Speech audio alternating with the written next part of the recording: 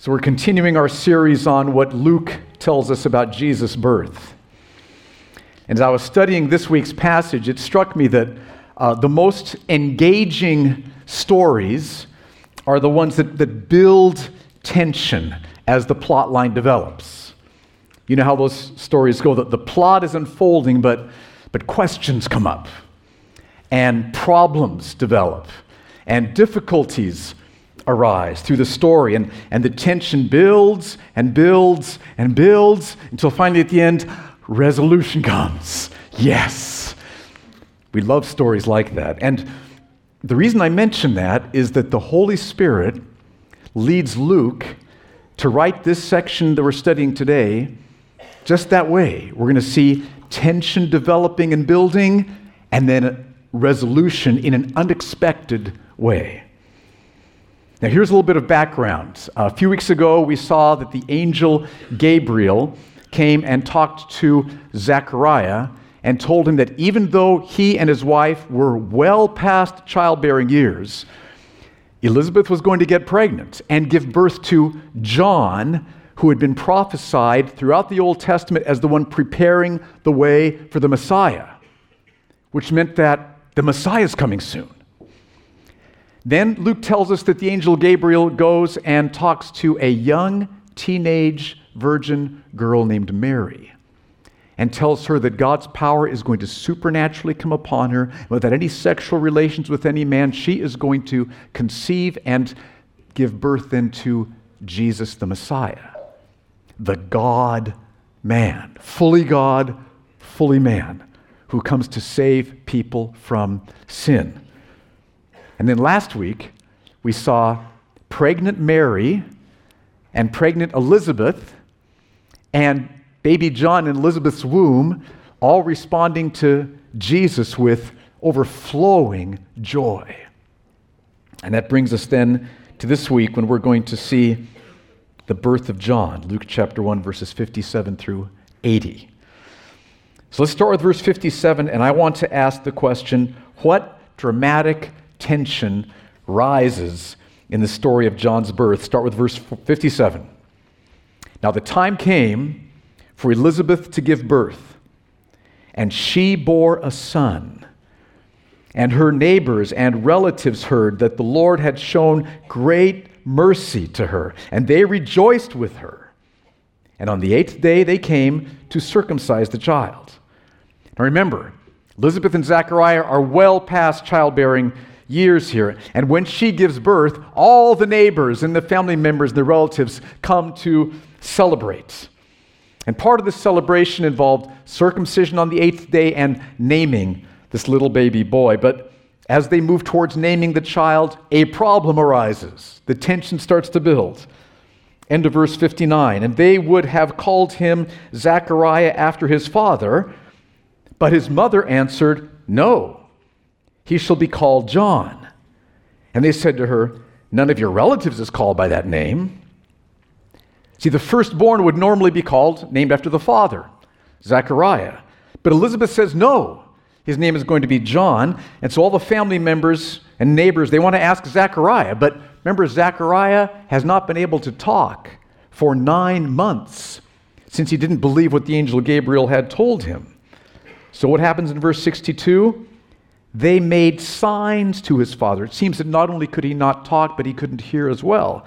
So they made signs to his father Zechariah, inquiring what he wanted him to be called. Feel the drama building? And as he asked for a writing tablet, he wrote, picture this, everybody's watching over his shoulder, his name is, big letters, John. Let's make this clear, okay? His name is John. And they all wondered. And look at what happens next. Immediately, Zechariah's mouth was opened, and his tongue loosed, and he spoke, blessing God. So just as the angel Gabriel had said, your speech will be restored when all these things that you've doubted would happen have happened. And that's exactly what takes place. And this shocked everyone. He had been speechless for 9 months. Now, boom, he's talking again. Notice how many times Luke uses the word all in verse 65. Fear came on all their neighbors. Everybody's talking about this. All these things were talked about through all the hill country of Judea. That's a really big area. And all who heard them laid them up in their hearts, saying, "What then will this child be?" For the hand of the Lord was with him. So can you feel the dramatic tension?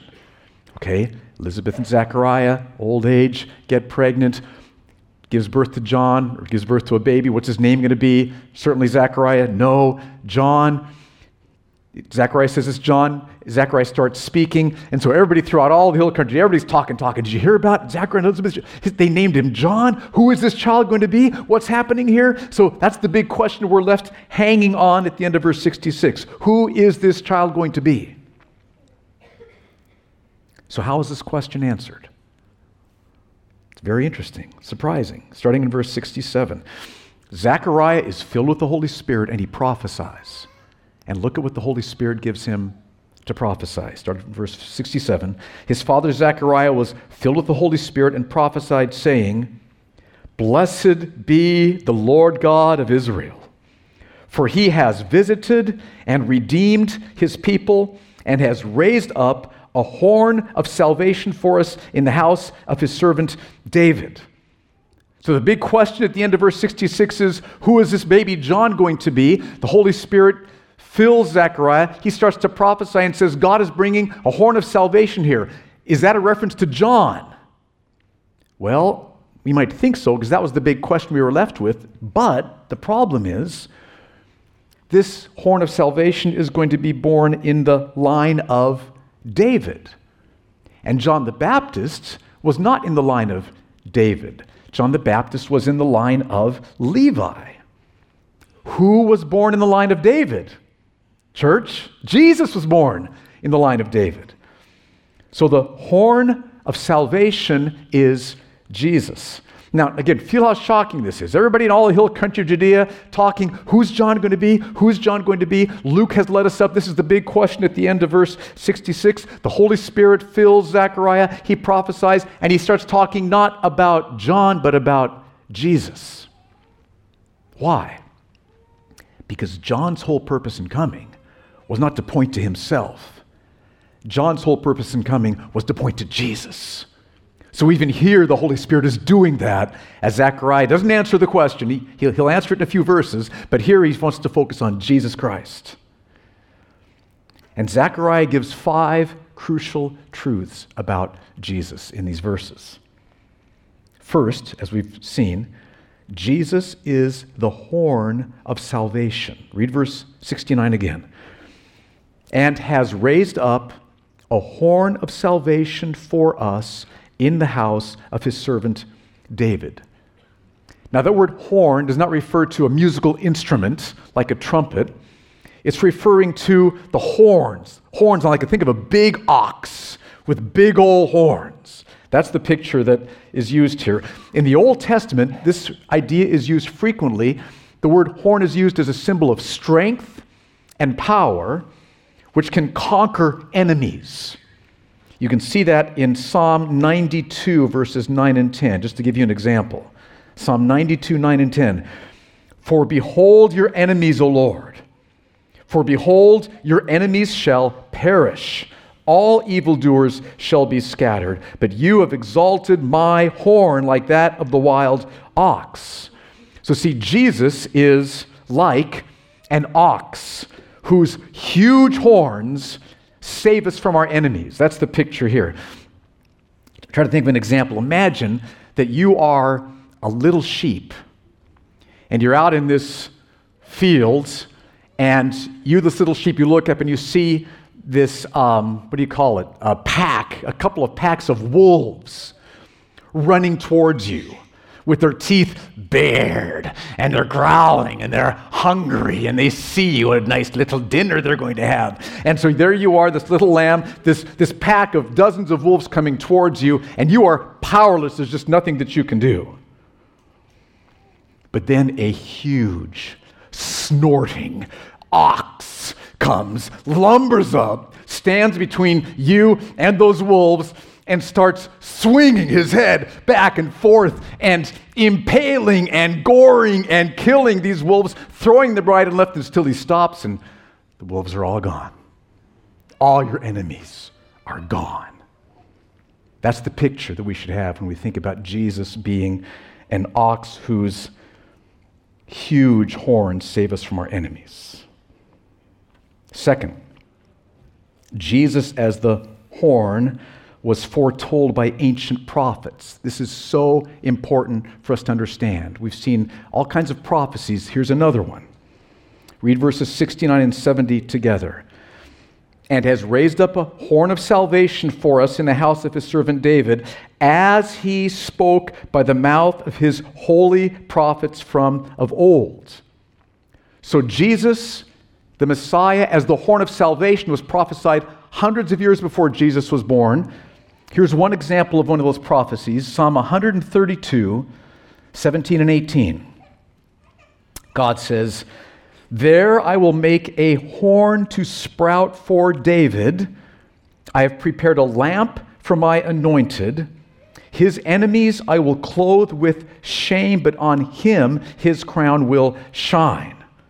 So God will make a horn sprout up for David, the Messiah, like an ox with huge horns will be born in the line of David. And as a result, all of the enemies will be clothed with shame. This huge, powerful ox with these massive horns is going to conquer and subdue all the enemies. And this is prophesied in Psalm 132, which was written hundreds of years before Jesus was born. Now, here's one implication of this truth about prophecies. Jesus did not come on the scene saying, "I've got a brand new religion for everybody. Everybody's been before me, has been wrong. I finally got the truth, brand new religion, no precedent, here we go." That's not what he said. He came and his coming was foretold throughout the Old Testament as far back as the Garden of Eden. In Genesis chapter 3, verse 15, we see prophecy about Jesus. And so Jesus is predicted all through the Old Testament for the thousands of years of the Old Testament. Prophecy after prophecy after prophecy after prophecy. So he was in sync with what God had been doing from the very beginning of the world. He didn't come saying, "I've got a brand new religion." He came saying, "I'm fulfilling all that you've heard through the Old Testament, all that God has done since creation." So let that truth of the weight of prophecy strengthen you to trust your life to Jesus Christ all the more. The baby at whose manger we are bowing to worship has been prophesied for thousands of years in the Old Testament. Confirmation after confirmation after confirmation. Are you trusting him this morning? Are you trusting him? Zechariah's third point is that Jesus, the horn of salvation, will save us from our enemies. That's verse 71. That we should be saved from our enemies and from the hand of all who hate us. Now, what enemies is Zechariah talking about here? I think he's talking about two kinds. Human enemies and, second, spiritual enemies. I think he's talking about human enemies here, and he's going to talk about spiritual enemies in a couple more verses. We'll get there. But Jesus will save us from all of our human enemies. Now, if you think about that, it's clear that that has not happened yet, right? Think about the early church, James having his head cut off by the Roman government. Think about Stephen being stoned by the Jewish leaders. Think about Paul. The early church was not protected from all their human enemies, right? Think about our brothers and sisters in North Korea this morning, or in China, or in other areas. So we are not yet saved, delivered from all of our human enemies. But we have to understand that even though Jesus brought the kingdom, he said the kingdom of God is here, it wasn't here in its fullness yet. The kingdom is here partially, but it will not come in its fullness until the second coming. And at the second coming of Jesus Christ, all of our human enemies will be gone. Satan and his demons and all those who persist in unbelief will be cast into hell, and we will be welcomed into the new heavens and the new earth, which will be free from all human enemies. So, church, don't let human enemies discourage you. Human enemies will not last forever. The new heavens and the new earth will last forever, and there will be no enemies there. Jesus delivers us from all of our human enemies. Fourth, Jesus will fulfill the holy covenant God swore to Abraham, verses 72 and 73. To show the mercy promised to our fathers and to remember his holy covenant, the oath that he swore to our father Abraham. Now, notice that word covenant. This word covenant is a very important word for us to understand. One reason we know that is it's used over 300 times in the Bible. So what is this covenant? Well, a covenant is like a contract. And in the Bible, God has given us his covenant, his contract, what he promises to do for us and what he asks us to do in response. What he promises and what we're called to do. That's the covenant. Now, the problem is that I've found, and you've probably seen this too, is that many churchgoers do not understand the covenant. They think that the covenant God makes with us is he says, I will bless you and I will favor you if you become good enough, to earn and merit my goodness and favor, then I will show you goodness and favor. And we think that God gives us a long list of the things we need to do in order to try to earn our goodness and become worthy, deserving of his love and favor. And so there's this long list. We got to be honest, don't use bad words, don't have bad thoughts, love your neighbor, work hard at your job, give to the poor, don't get mad, and on and on and on and on. So it's a long list. We got to earn our way into God's love and favor. But see, that covenant is not in this book. It's nowhere in this book. That's just a figment of people's imagination. God just scratched his head and said, where did they get that? It's not in the book. Read the book. Here's where the covenant is. So what is the covenant that God makes with us? It's very different than what I just said. It says that we've all sinned against God. Not just have we sinned, but we are sinners. We are rebels against him. That's who we have been. And we've deserved eternal punishment from God forever. That's where the covenant starts. But then God says, in great mercy, I've sent Jesus, my son, to die on the cross to pay for sins, to save people from their sins. That's my commitment. That's what he said. And he says, because of Jesus, here's what I promise to do for you. And here's a long list. Here's where the long list comes in. This is what God promises to do for us. Change our hearts. Give us faith. Forgive all our sins. Clothe us with Jesus' perfect righteousness. Love us. Care for us. Adopt us into his family. Progressively free us from sin throughout our lives. Give us love for other people, including our enemies.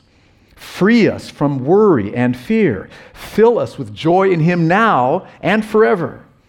Use every trial in our lives to bring us even more joy in him. He will guide us in our decisions. He will provide for us financially. He will use us to lead people to faith in Christ. He will strengthen us when we're weak. He'll convict us when we sin. He'll give us everything we need. He'll raise us from the dead. He'll give us joy in him in heaven forever. And I've just scratched the surface. Okay, this is what God promises to do for us. So he's got the long list, and he says, now here's what I want you to do. One thing. One thing. One thing. Trust me. Faith. Trust me. And I broke it down into 3 parts. It's just helped me. We start by turning from our sin, and we come to Jesus as we are. I need you. I have no righteousness to recommend myself. I have sinned against you. I need a Savior. I need mercy. I need your compassion. So we turn and we come to Jesus as we are, and we want him to free us from sin. I hate my sin. It keeps me from the joy of knowing you. Set me free from sin. So we're turning to Jesus as we are. We want Turn, T, want, W. We want to be freed from sin, and then we trust. TWT doesn't spell anything, but you can jot it down. We trust that he's going to do everything he's promised for me to do. So God has got this long list. I will do this and this and this and this and this and this and this for you. You trust me. Trust me. You're weak. Trust me to strengthen you. You're being tempted. Trust me to set you free from that. You're feeling far from me. Trust me to draw near to you as you draw near to me. Trust me, trust me, trust me, trust me. That's the contract. So here's my question, church. Are you turning to Jesus right now as you are? I have no righteousness to recommend me. I have no goodness to warrant your love and your favor. But I'm coming to you as I am, and I'm trusting you, your mercy. I want to be set free from my sin so I can know you, so I can have the joy of knowing you. I'm trusting you to forgive me, change me, fill me. You're coming to him as you are. That's faith. Is that what's in your heart this morning? If so, the God of the universe who's created everything, who's ruling over everything, is passionately delighting in you. And with all of his omnipotent power, he's pursuing you with all the promises that he's given, doing this, doing this, doing this. You have no idea the power of God, the passion of God, the love of God moving towards you with everything that you need, simply because you've turned to Jesus as you are. You want him to set you free from sin, to forgive you for sin, and you are trusting him to do what he's promised. That's the contract that the Messiah, Jesus, ratified by his death and his resurrection. There's the contract. Read it. It's all through the Bible. So that is the fourth point. And the fifth point that Zechariah tells us about Jesus. Jesus will enable us to serve him without fear in holiness and righteousness all our days. Verses 74 and 75. To grant us that we, being delivered from the hand of our enemies, might serve him without fear in holiness and righteousness before him all our days. Now, earlier I said that Jesus, the horn of our salvation, will deliver us from our human enemies. And here we see that he's delivering us from our spiritual enemies. Because our spiritual enemies are the sins that make us unholy and unrighteous, the sins which keep us from being holy and righteous before God. Those are our spiritual enemies. Now, why is it so important that we be holy and righteous before God? I hope you feel this morning it is so important that you are growing in holiness and righteousness. One reason it's so important is because if you aren't growing in holiness and righteousness, if you are holding on to some areas of sin, I'm going to keep these, I'm going to hang on to these, if that's what's in your heart, then you have no reason to think you've been saved.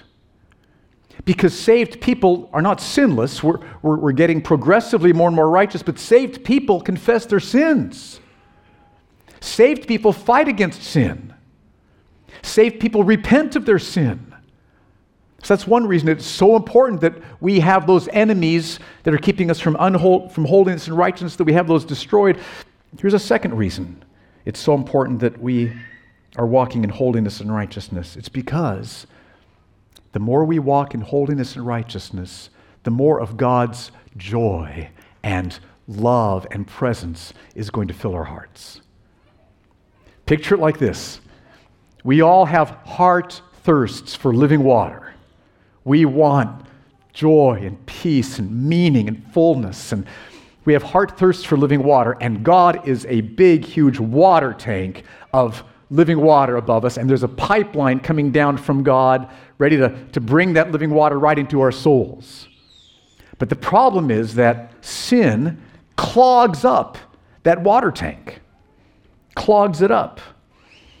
Sin clogs the pipeline, like the sludge of bitterness gets gunked up in there. And the muck of jealousy clogs up that pipeline. And the clog of lust and the slime of pride, the goop of laziness, okay, the scum of gluttony, the goo of gossip, okay, you know all those, right? And those can so clog up the pipeline that's like maybe just a little drip, or maybe just no living water at all coming through anymore. And so when there's sin clogging up the pipeline, the life is gone. The living water is gone. And that may be where some of you are at this morning. You think, what's wrong? What's wrong with me spiritually? Well, look at the pipeline. Can you see through the pipeline? Or is it clogged with unholiness and unrighteousness? These sins are our spiritual enemies. Enemies. The more clogged the pipeline is, the less joy in God we feel. But now here's the good news. When Jesus died on the cross, he not only paid sin's guilt, he also broke sin's power. He broke sin's power when he died on the cross. Doesn't mean we become sinless. We won't become sinless until heaven, but we will be growing more and more in holiness and righteousness all the way through to the end. Okay, so how do we do this? How do we conquer the enemies of sin and grow in holiness and righteousness? It's not by gritting our teeth and trying harder. It's not what the Bible says. What we do is we come to Jesus weak as we are, tempted as we are, with bitterness in our hearts or impatience or frustration. We come to him just as we are and we say, help me, look at me, help me. You've broken sin's power on the cross. Apply that to me now. And then what we do is we open up the Bible and we find scriptures pertaining to whatever temptation that we are battling. And we pray over those scriptures until the Messiah, the powerful ox with huge horns of salvation, comes out swinging his head and goring and impaling and killing all those sins and destroying them, and that you'll experience that. This last week, there was an area, I knew God wanted me to obey him in something, and I just did not want to. Didn't want to. But I knew that he wanted me to, and I knew that meant there was a problem, okay? And so I tried to do what I just described. I said, Father, I do not want to do this. That's sin, I can tell. Don't I have the pipeline be clogged? So I come and help me, meet me. And I thought about verses like Psalm 16:11, where David says, you will make known to me the path of life. And as I prayed over that verse, I just thought, okay, what that means is that the path of life is a path of obedience. That's where life in the Lord is. The path of disobedience is not, there's no life there. That is a death path. We've all walked that path, right? There's no life on that path. All the life is over here on this path of obedience. And so I was praying over scriptures like that. And as I prayed, and as I asked God for help, my Messiah, Jesus, the strong ox with horns of salvation, came and swinging his head and killing that sin, and he nailed it, he gored it, he killed it. My heart was changed, and I wanted to obey. And when I did, there was life there. There was life there. So here's what this means. Jesus, the horn of salvation, frees us from enemies. Personal enemies, partially now, fully at the second coming, spiritual enemies, sin progressively now. Whenever we face a temptation, he will do that. So Zechariah gives us 5 truths about Jesus the Messiah. Then, starting in verse 76, he talks to his son. This is so tender. He does answer the question, who will this child be? First, he wants to make sure we understand it's all about the Messiah. But yes, let me talk to my son. So who will John be and what will he do? First, Zechariah gives us 3 main points. First, John will be the prophet of the Most High. Verse 76. Picture Zechariah. Now his attention is shifted from the Messiah to his boy. And you, child, will be called the prophet of the Most High. Huge honor. John the Baptist is going to be a prophet like Isaiah, like Jeremiah, like Ezekiel. He's going to be a prophet of the Most High. Huge honor for John. But there's a little implication I want to bring this out, though, for us living here in Abu Dhabi. I want you to compare what Zechariah says is true about John with what the angel told Mary was true about Jesus back in chapter 1, verse 32. In Luke 1:32, the angel says to Mary, speaking of Jesus, he will be great and will be called the Son of the Most High. Not the prophet of the Most High, the Son of the Most High. Now, why is that so important? It's because there are many people we will talk to here in this part of the world who will be glad to say that Jesus is a prophet of the Most High, but not that he's the Son, not that he's fully God, God the Son. And we want to be able to respect and humbly dialogue with people of other religions. But part of that means there's times where we need to humbly say, that's not what the Bible teaches. And humbly open up to these two verses in Luke chapter 1 and show John the Baptist was the prophet of the Most High. He was a prophet. Jesus is the Son of the Most High. He is the Son of God. He is categorically different than a prophet. He is the Messiah, truly God, truly man.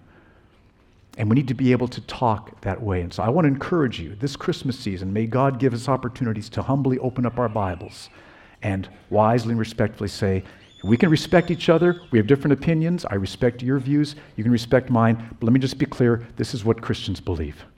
There's a big difference here. And may God use that to open eyes and free hearts and shine his light. So John will be prophet of the Most High. Second, John will prepare people with the message of salvation through forgiveness of sins. Oh, this is sweet. End of verse 76 through 77. For you, John, my son, will go before the Lord, Jesus the Lord, to prepare his ways, to give knowledge of salvation to his people in the forgiveness of sins. Forgiveness of sins. So I thought about it like this way. Some of you have been, you know what it's like to be deeply in debt financially. You know that the weight of that and the burden of that. And it can be like just dark clouds resting upon you. But you work and you work and you work and you save and you work and you finally pay off all that debt. It's paid off in full. And the weight is lifted. And the burden is gone, and the dark clouds are blown away, and the sun is shining. Okay, well, that's nothing compared to the forgiveness of sins. Because if we understand correctly, and again, in our culture today where we really are discouraged from feeling guilty, because that's not psychologically healthy, listen, it's psychological suicide to think you're not guilty before God. It is manifestly, massively psychologically healthy to own up to our guilt before God. Because if we don't own up to our guilt, we're never going to love the Savior and trust the Savior. So have you owned up to the reality that you have been in massive spiritual debt for your sin? Have you felt that? If you haven't, may you feel it now. And the reason I want you to feel it isn't so that you stay there, but it's so that you see the sweetness of the good news of the knowledge of salvation through the forgiveness of your sins. When Jesus Christ was on the cross, he cried out, "It is finished," which meant paid in full. Every dirham, every cent, every centavos, every whatever you use, paid in full. 0.00, nothing more. You're forgiven.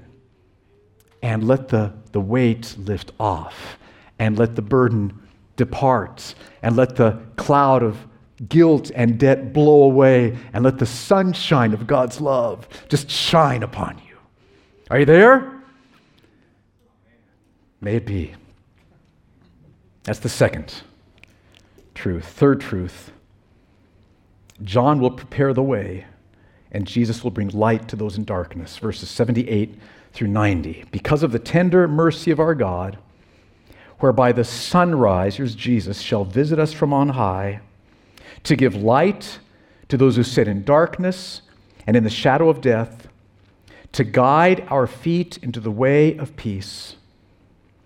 Then Luke concludes, "And the child John grew and became strong in spirit, and he was in the wilderness until the day of his public appearance to Israel." Now look back at verse 79. I feel like God wants us to home in on this picture of giving light to those who sit in darkness and in the shadow of death. It is so easy to lose sight of the fact that we are living in the midst of thousands and thousands of people who spiritually are living in pitch black darkness. Darkness. And we can see the money, and we can see all the, the malls and all the stuff, and it's so easy to lose sight of the fact that they're living in spiritual pitch black darkness.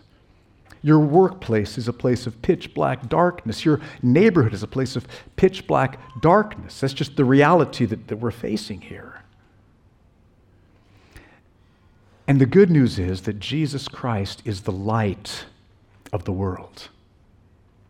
And he's called us to be shining with his light. He says, "You are the light of the world." He is the light of the world, and by his light, we are the light of the world. So imagine that this room was pitch black dark, and there were blackout curtains there. I mean, like really, really dark, dark, dark here. Just imagine that. Now, the littlest flashlight, click, okay, could you all see it? The answer is yes, church, okay? You could all see it, right? Would all this pitch black darkness there like crush out the light so that you couldn't see it? No! The littlest light will overcome all the darkness wherever it goes. That's the beautiful picture. And so here's little you in your workplace. I mean, you feel little, like it's just little you, okay? I'm not saying that's true, but we feel that way, right? Here's little us in our workplace. And the good news is that as we say, "Lord, you are the light of the world. This place is full of darkness. Help me to shine this Christmas." Jesus will help you to do that. Reach out to people that are there. On your own time, not on company time, invite them out for coffee. Hear their story. And then share your story. Especially the most important part of your story. Share your story. And as you do that, light will be shining there. And God can use our light to set people free from the darkness and bring them into the light of knowing Jesus. Think about your neighborhood. I mean, imagine that your neighborhood, that all the electricity went off in your neighborhood, and it was pitch black darkness. And you've got like all kinds of flashlights in your house. Think of how terrible it'd be if you just kept all those flashlights in the house and your neighbors are stumbling around, fumbling around. You've got the light, go help your neighbors. And you've got the light, so go and help your neighbors. This Christmas, shine the light of Jesus into your neighborhood. Maybe bake some cookies. Do what one young couple in our church did this week. Bake cookies and go and give them and say, "Merry Christmas, here's some cookies," and get to know them and exchange phone numbers maybe, and invite them over for coffee sometime. Invite them to the Christmas Eve service we have here if the Lord opens the door to that, or to carols out in the desert. But this Christmas, in your workplace and in your neighborhood, shine with Jesus' light. Don't let your neighborhood stay in darkness. Don't let your workplace stay in darkness. The Messiah has come. Shine with his light. Let's pray together. Why don't you stand? Let's pray.